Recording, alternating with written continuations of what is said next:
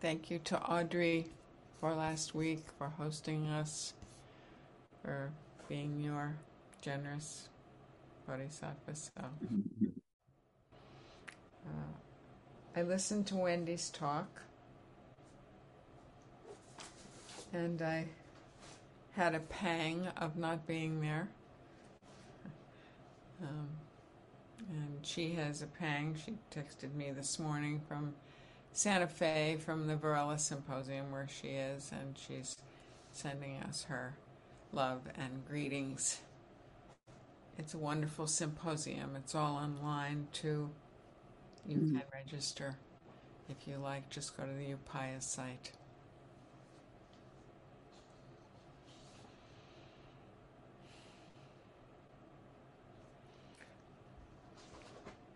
So I wanted to start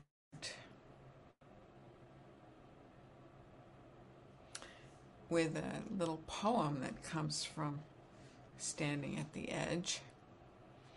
It's called Birdfoot's Grandpa.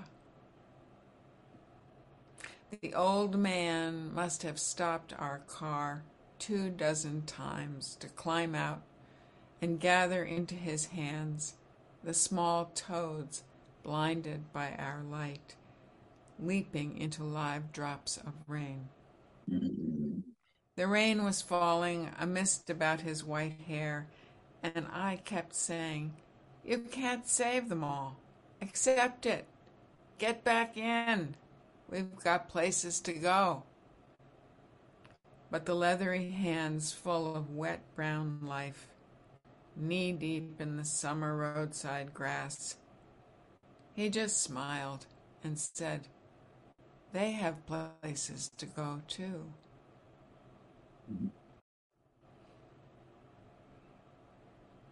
This is the poem from the first chapter on altruism in Roshi Halifax's book, Standing at the Edge.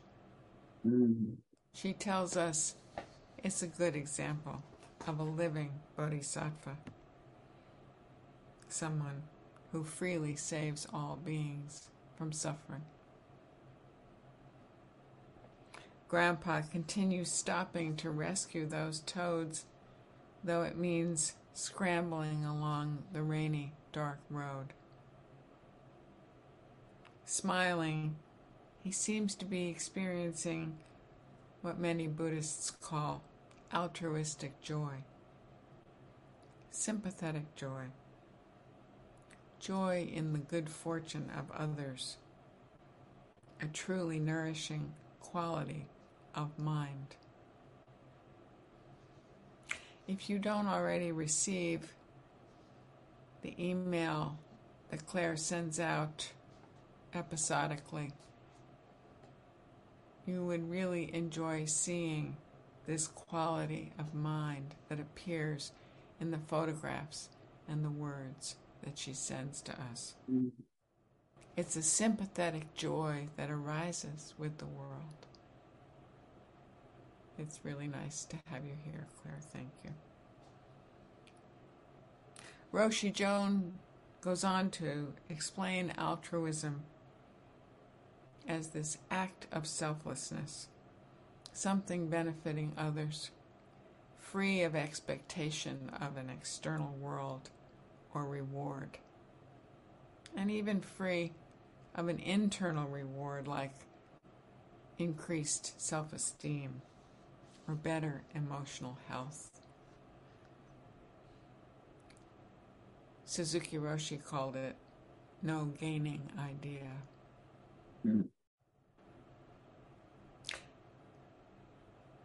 Jaune tells us how stories of everyday occurrences in which human beings, just like us, and some rather extraordinary, maybe not quite like us, giving of themselves in ways that can arise spontaneously, unconditionally, in response to the suffering of others. Because this selfless concern for the welfare of others is actually our true nature. David Hinton opens his book, "We love the world this living planet. We feel joy when life thrives, grief when it suffers and dies. This is our true nature. Mm-hmm. I'm going to mute you all. Here's one of her stories of an extraordinary altruistic event. There are plenty of other examples of not so extraordinary, but I haven't been able to not think about this one since I read it. In 2007, Wesley Autry, a construction worker, jumped into the New York City subway tracks to save Cameron Holopeter, a film student who was having a seizure and had fallen from the platform onto the tracks. Autry saw the oncoming train and leapt down to haul Holopeter out of the way. But the train was coming too fast. So Autry threw himself over Holopeter in the foot-deep drainage trench between the tracks. As he held down the seizing man, the train passed over them both, grazing the top of Autry's knit cap. No thought to self, just an unmediated impulse to save a fellow human's life. Later, Autry seemed bewildered by all the attention and praise he received. He told the New York Times, "I don't feel like I did something spectacular. I just saw someone who needed help. I did what I felt was right." Yeah, I wonder how many of us could jump onto those tracks, not thinking about getting killed, I guess. We love the world. We love the planet. We feel joy when life thrives, grief when it suffers and dies, when it's in trouble, when it seizes up and falls off the tracks.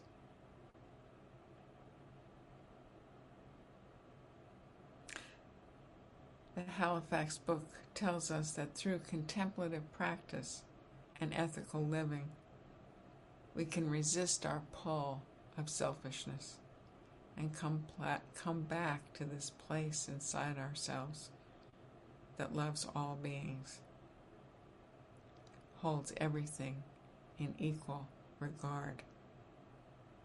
This place that fearlessly aspires to end suffering and is free of prejudice and bias. Hinton's book is so important because what he does is explain in some ways our stuckness in thinking we are separate, our bias that has caused so much suffering and is at the root of climate disruption and collapse.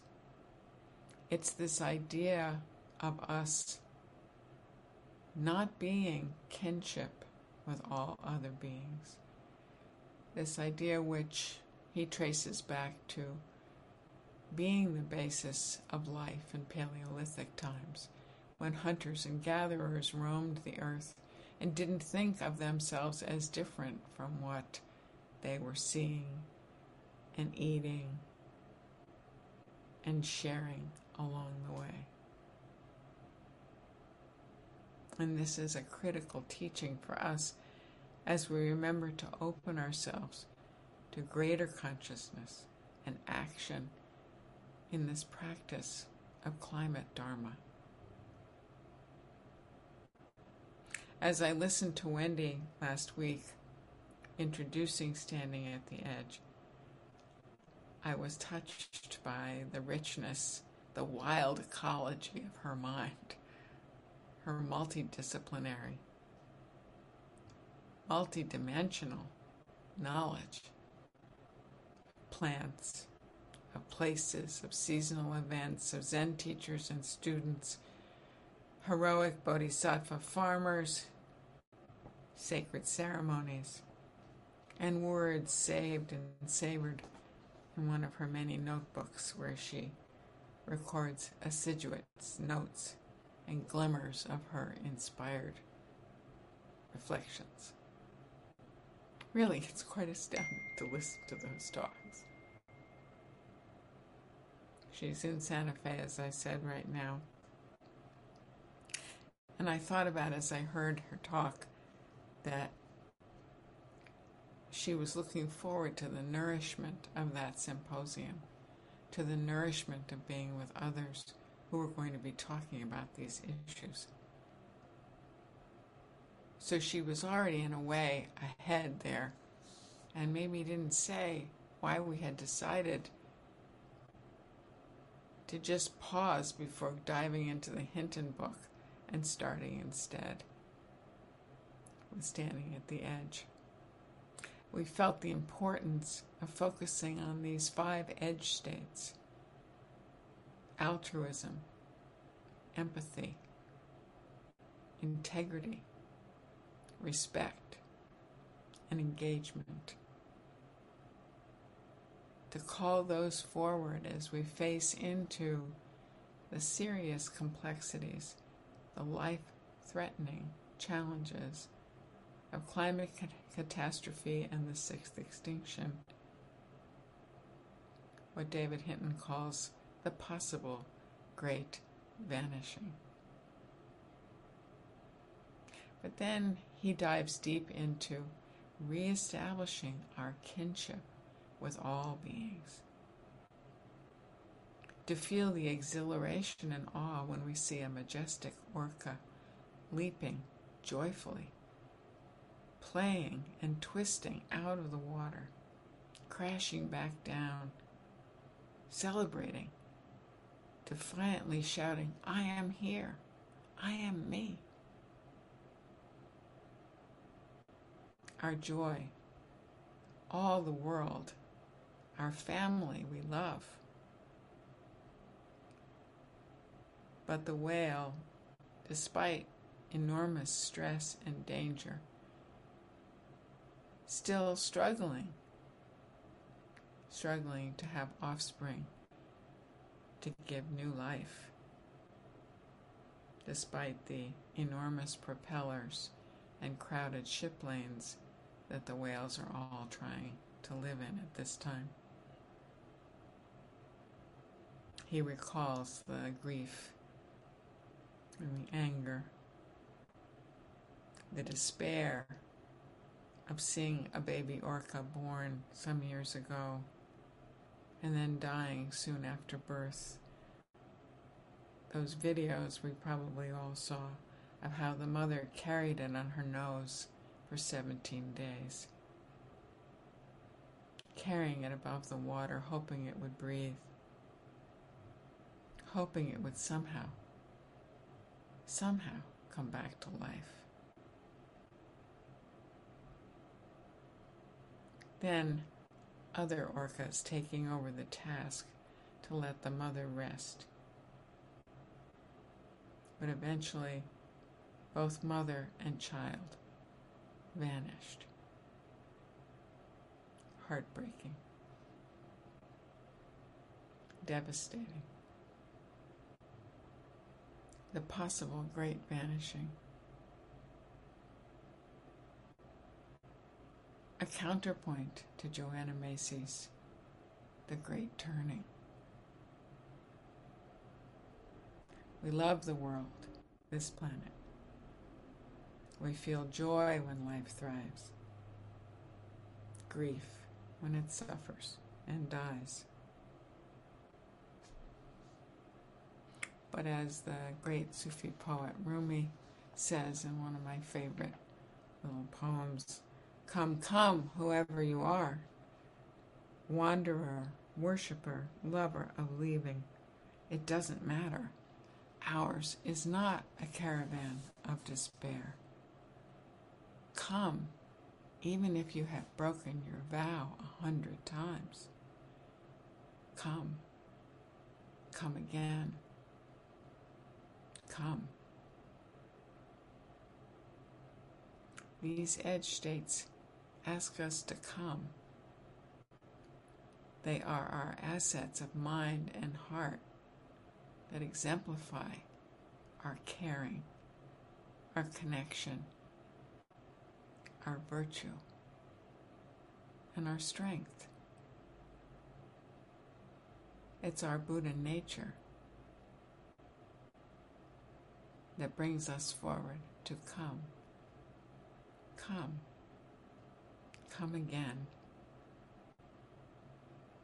And through this contemplative kind of practice and ethical living, we can resist the pull of selfishness. We can come home to the place inside us that loves all beings, that holds everyone in equal regard. A place that fearlessly aspires to end suffering, free of prejudice, biases. Loves all beings, not just human beings, not just the beings we see as our immediate helpers and supporters of a comfy life. All beings, including bees and butterflies, and also desperate people living in the encampments on the sides of our highways and streets. That huge entanglement of life forms living on that plastic floating mountain that we delude ourselves into thinking we've gotten rid of by throwing it all away, but now indestructible in the middle of the Pacific Ocean.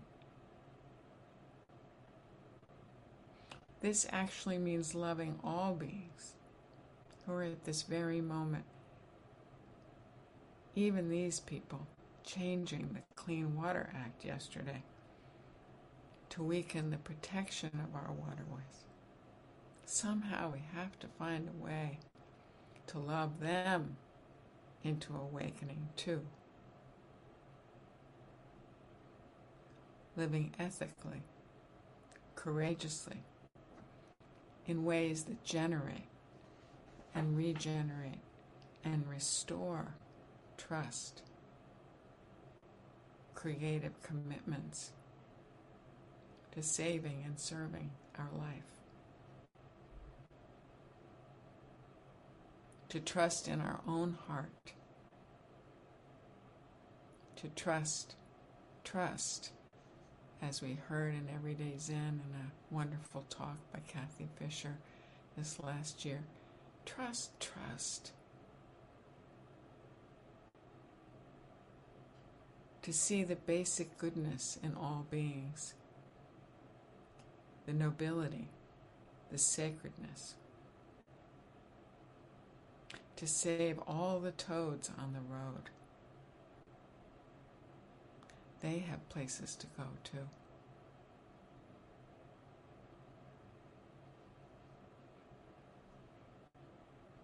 So thank you. Good morning to all.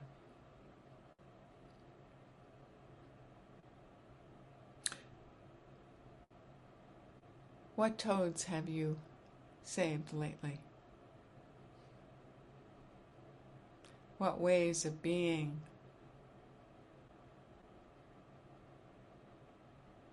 how are you proceeding with sympathetic joy?